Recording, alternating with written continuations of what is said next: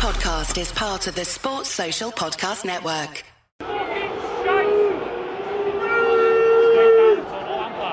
Dreadful result for Everton. You can probably hear what fans thought of that. 2-1 defeat to Wolves. They score right at the end. Dead even game between two terrible teams, but they always look much likely to win it. If we're being brutally honest, Everton were terrible throughout. Just summed up, I think, by that last goal. Everton knock it around between the centre-backs for a long time before getting forward, losing the ball. Wolves get it, break up the pitch, score a winner on the counter-attack. And that is damning for Everton. The worst team in the league for today has come to Goodison. Done a bit of a job on them, really. And it's pretty horrific. Lampard's gone straight down the tunnel. Most of the players gone straight down the tunnel. Mikalenko is coming over. Wolves fans giving it loads, obviously. I think they probably just deserved it out of the two teams. But it's brutal. Home game is the bottom of the league. City away to come. Stock up on your blue flares in May. A bit speechless, I think, so far after that. I hope Mark Mosey, Matt Floss have got better words to say. Speak to you soon in the Denby Castle. We are back in the Denby Castle.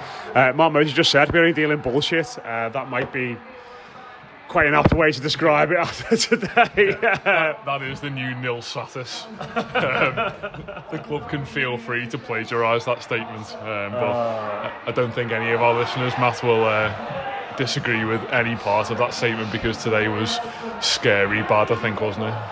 I've got Mark Mosey and Matt Flusk here. We are in the Denby Castle, as we always are.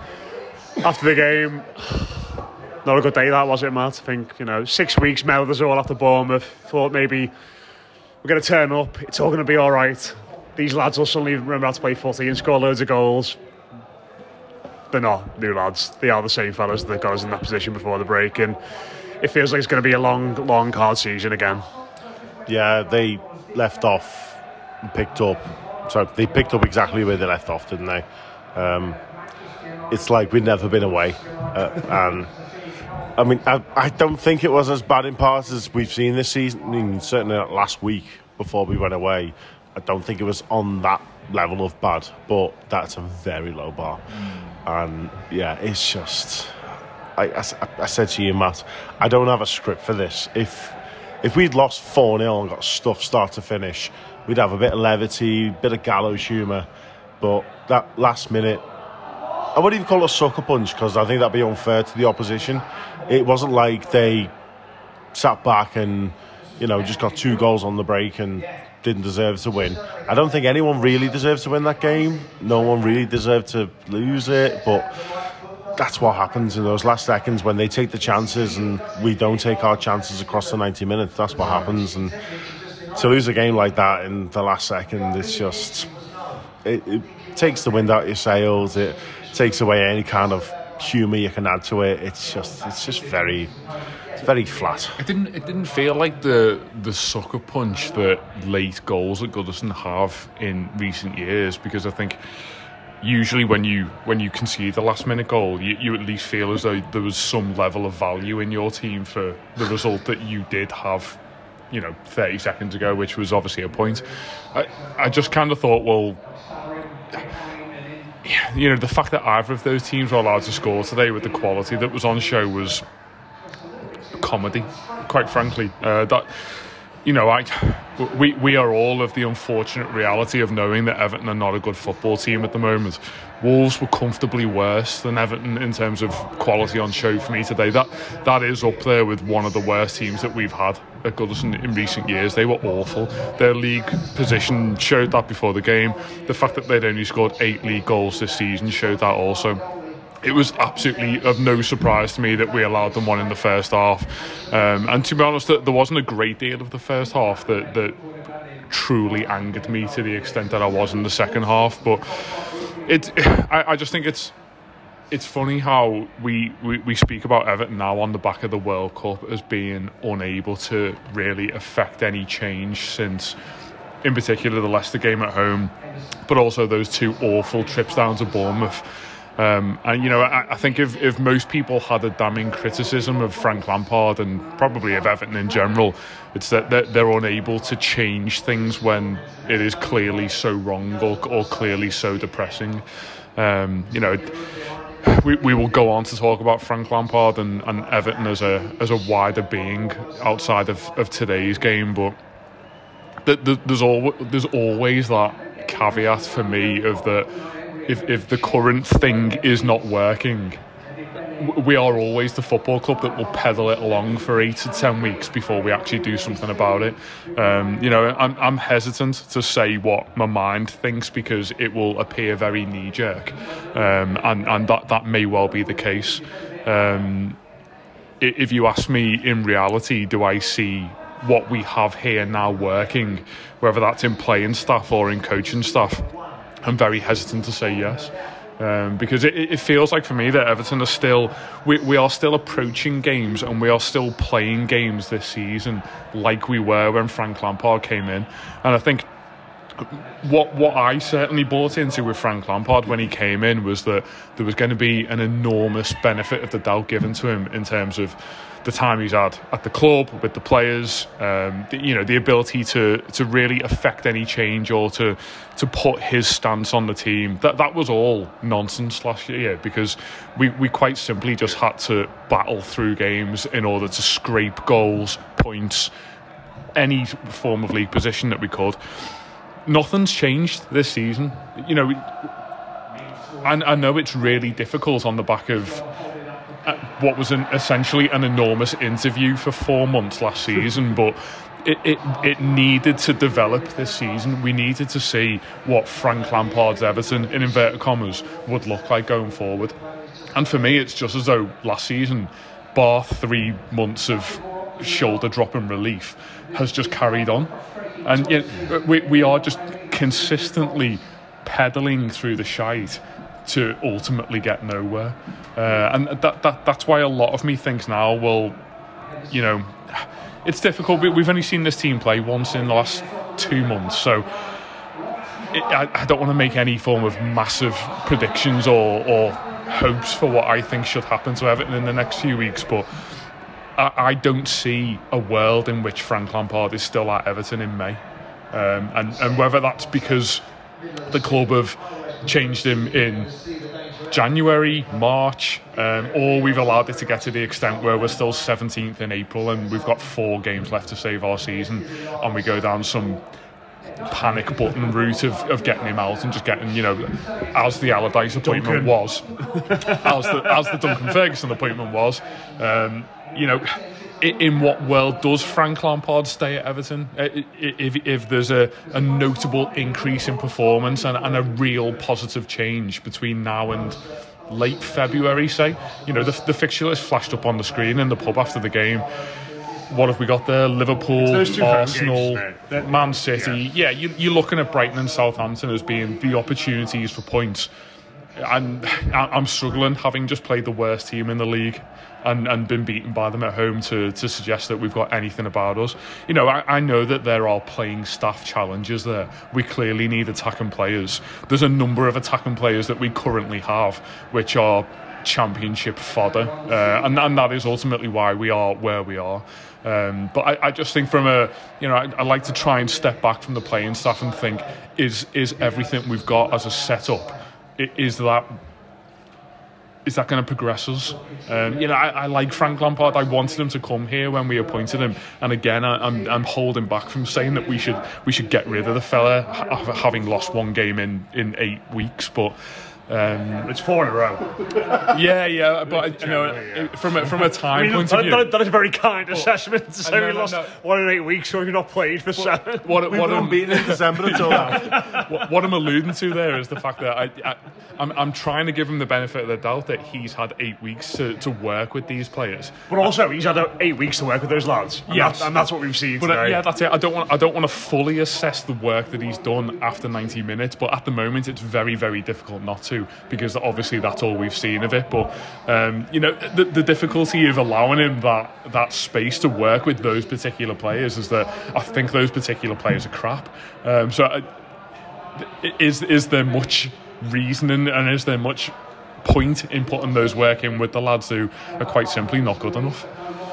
Yeah, to sort of go back to the boxing analogy you both sort of laid out before, it felt to me like two blind fellas fighting each other for 89 minutes, and then one of them suddenly just lands a knockout blow out of the blue. And I think probably of the two teams today, Matt, we had chances in the first half, but I think in the second half, it always felt like, as the game went on for me, that they got better, and they brought on players in Matthias Nunes and Traore and Jimenez that would walk into our starting 11. Jimenez actually come on in the end? No, sorry, not Jimenez. Yeah. Guedes. He wasn't out. Guedes. Those are lads ultimately that would walk into our starting 11, and then I mean that's the thing for me. It's like, as much as we can talk about Lampard and tactics and setups, etc., etc., and we all know Everton have been mismanaged for years and years now, but I was just the word that was going through my mind for that game was just quality, and we have not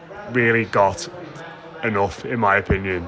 And they, not great quality off the bench. Traore is very hit and miss, but they're bringing on a £50 million midfielder, and they're bringing on a lad who's played for Valencia and PSG, and all these great sides, and we've not really quite got the same depth for me.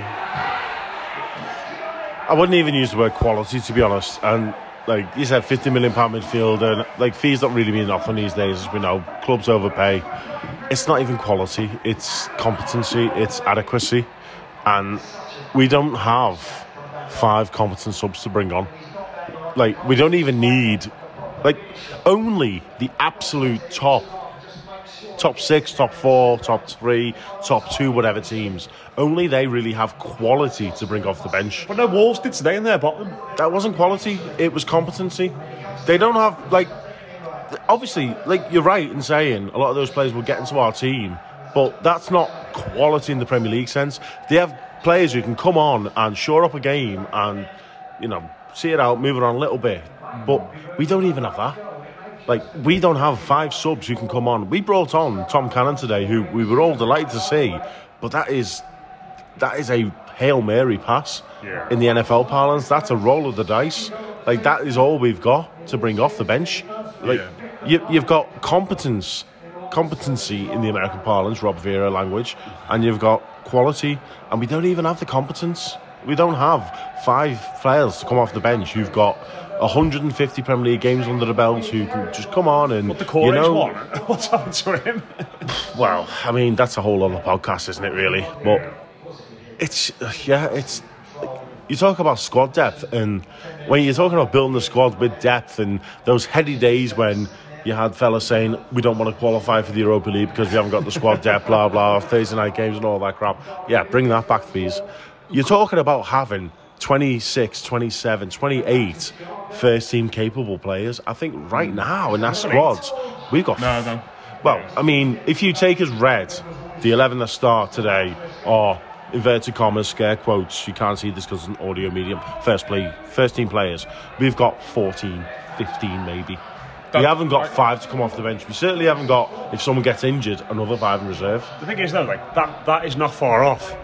Bring in Cody maybe and bring in Calvert-Lewin. That is our best team. Yeah, I think it's maybe Gray starting for Neil. It's probably insulting to previous squads we've had to even have the conversation about Everton's squad depth at the moment, because as you've both rightly said, the conversation about who we bring off the bench, for example, that for me is just null. The 11 lads who are on the pitch, I'm not even going to bring Jordan Pickford into this because he's comfortably our best footballer. The 10 outfield players who we've got, that they are so clearly not up to it. I mean, there are a few players there who we are all willing to buy into. Someone like Onana, for example, who had a terrible game today.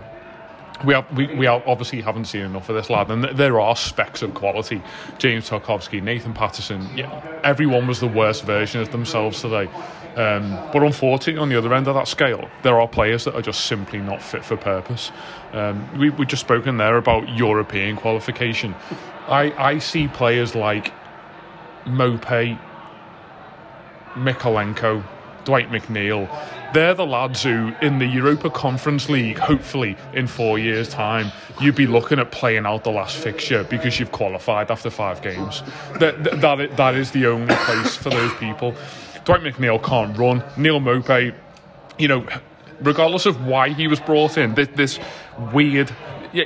The thing that I bought into with Mopé is that, as much as people peddled the opinion that he was going to somehow be our new Richarlison, all of that tenacity that, he's not a big lad, he's not the most technically gifted, and he's not going to get you 20 goals a season, but he is going to run his bollocks off, and he is going to make defenders' lives a nightmare. He's Andy Johnson. Where's the snideness? I don't see any of that. I don't think he's anywhere near Andy Johnson. We are Everton fans. We'll take a crap player if they run their arse off and cause people headaches. Oumar Niasse caused more defenders headaches than what Neil Mopé does by an absolute country mile. We have said this tongue-in-cheek about some poor footballers at Everton in the past, but it is not worth him being on the football pitch when he's there, because not by himself. Defenders know he's not going to score a goal. I am still to see the highlight of this goal behind closed doors against Aston Villa. I absolutely need to see it. Do you not think it actually happened? No. But he's a Mopé truther. One of the reasons why Damari Gray struggles to get into the game when he comes on is that any switched-on Premier League defender with a footballing brain knows that Neil Mopé is not going to cause you an issue. So I'll go Mark Anthony Gordon and Damari Gray, because they potentially might cause me problems. The summary here is that Mark and Dwight McNeil, are you? We have got absolutely not. We have got a lot of poor football players at this team. I brought Mikalenko into that. I've never seen a player who consistently fails to be so progressive with the ball all the time. He did it once in the first half, and he played a great lofted ball into I think it was Gordon, and it led to Gordon's great chance. At every other opportunity, when the ball's played out wide into his feet, he looks for every single possible reason to come back inside or go back to Tarkowski.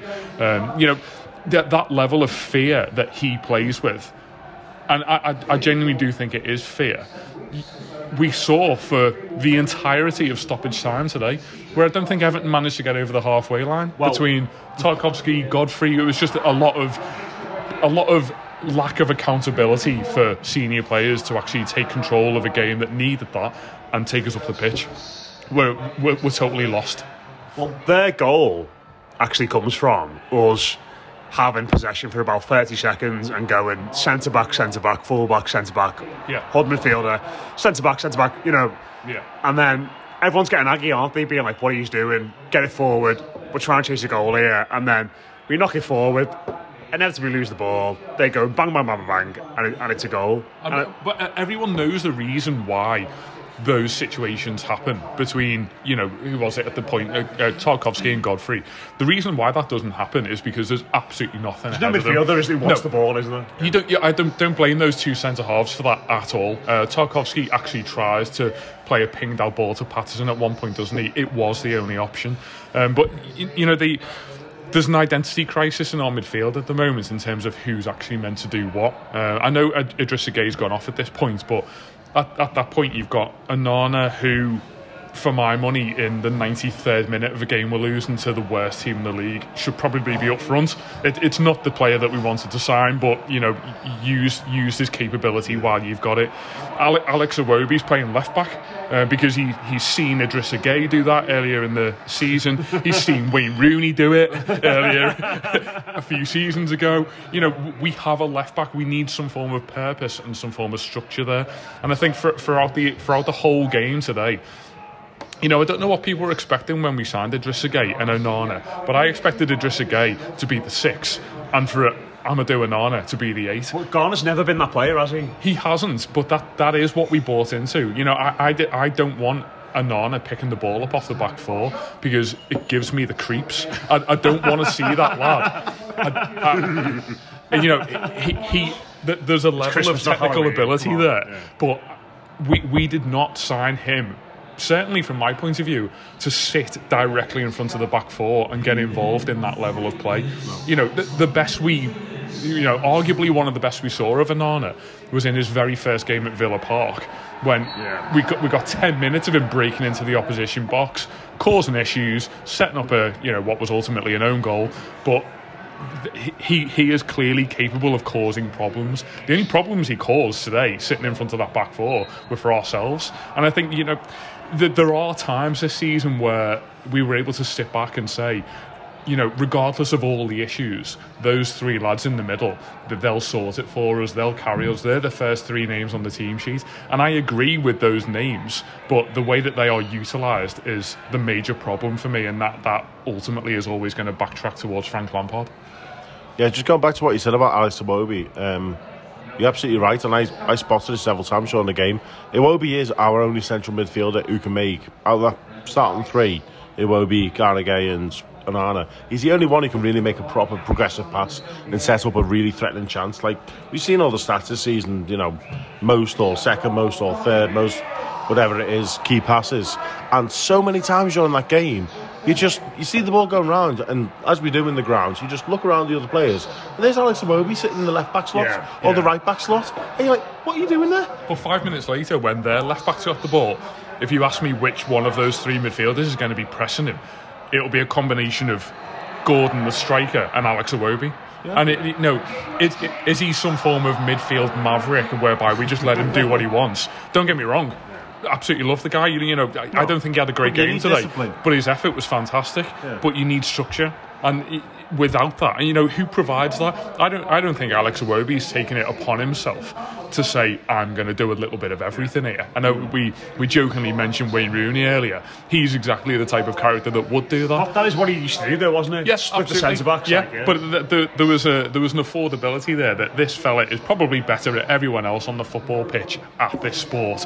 Let him crack on with what he's doing. I don't think Alex Iwobi's good enough at that. I don't think Everton are in any way good enough to allow him to do that. Can't be doing that. Exactly. It's the coaching staff and it's the manager who are ultimately able to provide that discipline and that role for him. The manager, Frank Lampard, never did that. How many times do you see Frank Lampard in a game where they're under the cosh? How many times do you see him drift into the left back or the right back position? Never. He always held his ground right in the middle. If it never came to him and he lost the game, he put his hands up and say, it's not my fault. I was in position. I was ready for the pass, ready to drive this game on. Chance never came. Probably had Claude Makaleli and Michael Ballack playing next to him for a lot of his career. It did help, yeah. That situation, that hypothetical, didn't happen often. But he never took upon himself to be Roy of the Rovers going all over the park. And like Mo says, I don't know if that's the player himself thinking he's Mr. Hollywood. I mean, from what I've seen of Alex Iwobi, I don't think that's his character. I think it's more, like you say, the manager saying, you've got a free roam now, you can do whatever you want. And it's just not worked at all. And it's made the player look worse than he is, which is not what we want from Alex Iwobi, because he's been our best player this season, outfield, all season. Yeah. So, just stick him where he's meant to be, at the top of that midfield too.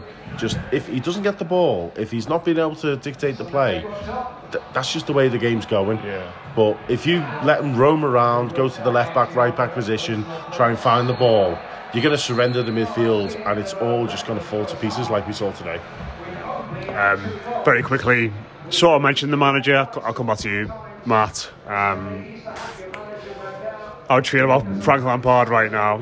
I'll always maintain that I don't think he's necessarily the right man, but I think there are bigger issues at the football club than him, and I don't really know if that means that we should sack him or not. But it felt like there was a lot of frustration in the ground today, probably more than I've sensed before about him and his changes and the way in which he set the team up. Yeah, straight away, I'm on the record. I didn't want him in the first place, but as soon as he was in, that was it. I was got behind him. Obviously, that run towards the end of last season, stayed up, bought into it. He bought into us. He bought into the fans and everything. At this moment in time, there's a bit of a jokey meme thing going around. It's like, oh, who are we going to get in? Who are we going to get in? And it's not really without merit. It's not saying that no one could do a better job, but I don't think sacking the manager solves the problems that we have deep-rooted in this club. I don't think sacking the manager would condemn us, but I don't think it would save us either. So if it happens, I will shrug my shoulders. I won't cry foul, but I don't think that people should be expecting it to be perfect silver bullet. And if it's someone along the lines of Sean Dyche, you need to remember that Sean Dyche took down a better team last season than we got now. And we've got half of their fucking players, so we should know. But, I mean, Vitor Pereira is no longer on the market, unfortunately, so... Give me him. Get the armband out. Our armband prince cannot rescue us from this. So, yeah... He got sacked recently, didn't he, I think? Yeah, but then he was, like, immediately appointed manager of Flamengo, Man of the man. God. Whoever Everton plays for, like, the joke was he's finally managing Everton. Everton Ribeiro.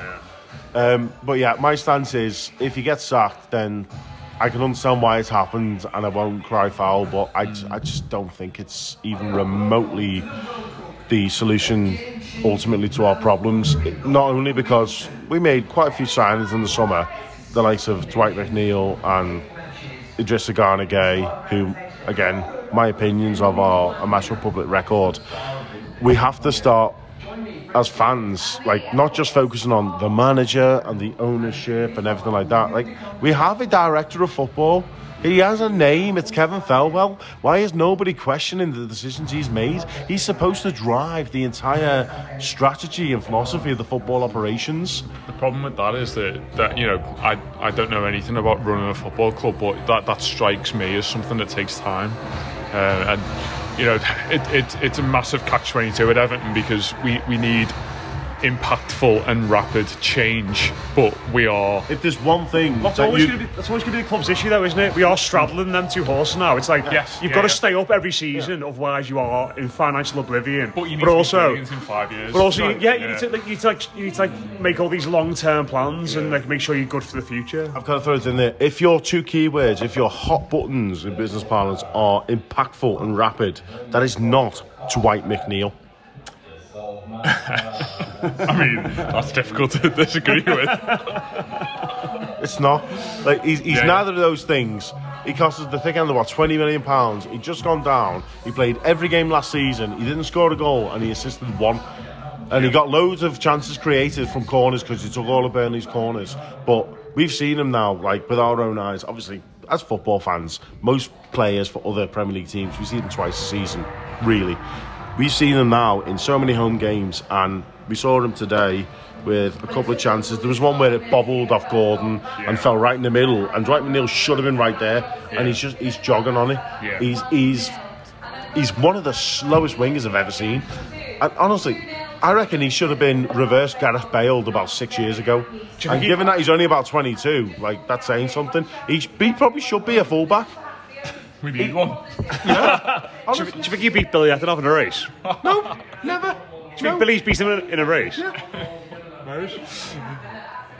If you want to turn this into a Billy Ettenhoff should have played in the 10 role, then we can expand the podcast for the rest of time. Just before we go, though, Rose, on Lampard, what are you thinking right now? I'm trying to not think about what I'm thinking right now, and I'm trying to be relatively rational about it. You know, it's okay. Just say it. It's all right.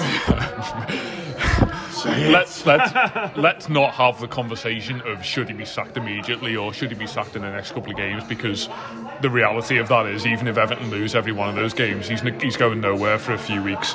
If he is, who would you replace him with? I mean, you're looking at me like you're interviewing Kevin Fowler, and I don't Tell like the listeners. My big issue is that I don't think he's tactically good enough to improve Everton or himself enough for the situation that we're currently in to change by March or April. And if Everton are still in the situation that they're in March or April, then Frank Lampard will be sacked. So why not do it earlier? That's the big catch-22 that's going on in my head at the moment. Again, you know, this is an incredibly fickle sport, and things can change very quickly. If we get 6 points in those two incredibly easy home games we've got at the start of January, then things could change. What about the incredibly easy away game we've got on New Year's Eve? Yeah, well, I mean, send the under-12s for that, because absolutely none of us care about what happens in that game, because we get absolutely spanked. Holy fuck. I'm still... I still don't know if Frank Lampard's a good manager, and I feel like I should know by now. We're all incredibly grateful for everything that happened in the last kind of few weeks of last season, but that's not a way to live your life. That's not a way for a football club to exist. That there has to be. That was 7 months ago. And in that time, have we seen any football in progress at all since he came in? Have we seen any progress? There's one game against Palace, and that's it. That is the one that people hold up as the example of what this all should look like. The home game against Palace. Yeah. We were absolutely dreadful in the first half. No, 3-0. Excuse me. Okay, yeah. And that was brilliant. I don't think he's given as much as he should have done by now for us to buy into. Last season was an anomaly. Emotion will carry you so far. Emotion will carry you too far with this football club. If his predecessor wasn't Benitez, where would he be now? Who knows? Yeah. He absolutely wouldn't be here, would he? It's a very lazy name to throw into the mix, but we've all done it in the last 2 hours. And if David Moyes became available tomorrow, every single one of us would be jumping on the bandwagon of getting him in here, because sign. That is, I've said the word progression so many times that he might not be the vision of that, but I'm just ready for us not to be as chaotic as this is. And that level of chaos again is something that we afforded to everyone involved with Everton for 3 months, but it needs to change. You can't consistently go on being this team, because eventually your head will fall below the water and you will go down. And the only thing that keeps me up at night at the moment is the obvious reality of us going into Bramley Moore as a championship team, because we've all envisaged it, and at the moment I think we're all living in that state of fear. Give it a couple of weeks, mate, and there'll be more than ever to keep you up at night as a new dad. That's me signing off for the next 10 years. I'll see you again when Anthony Gordon takes Everton to Wembley for a FA Cup semi-final. There we go. We'll leave it there. Glum faces all around. Been a tough day. The Reds are winning 2-0 as well, just to cap it off. I feel like every time we get beat in a 3 o'clock game, the Reds are 2-0 up at least at half time. I absolutely called the fact that they would score halfway through this podcast. Not always. No, there was one before the World Cup when I think we did get beat at Goodison, a very stale draw, and we came back to the Denby after then. The Reds were playing Leeds, and then Leeds beat them, and then a couple of Reds fronted us, and it was very, very funny, because even the staff, one of whom was a Red, was just laughing at them like, come on guys, come on. In my head, every time Liverpool play in the late kick-off, Luis Suarez skins Clint Hill. And that still happens to this day. You might not have seen it in the first half, but keep an eye out for it in the second half. The modern-day version is Salah skinning Tyrone Mings, I think. We'll leave it there anyway. Cheers for listening. Bad day for the Blues. We'll be back in some guise on New Year's Eve to cover that ridiculous game where we get to City away, to see what happens. I don't really know who's going to do that or why or what, but we will be there. Matt Flusker's waving, so I'm sure he'll be up for that. He's adamant we're going to get a 0-0 draw that day. The lad's going to snuff out Erling Haaland, but we'll leave it there. Disappointing. We'll speak to you soon. All the toughies. Sports Social Podcast Network.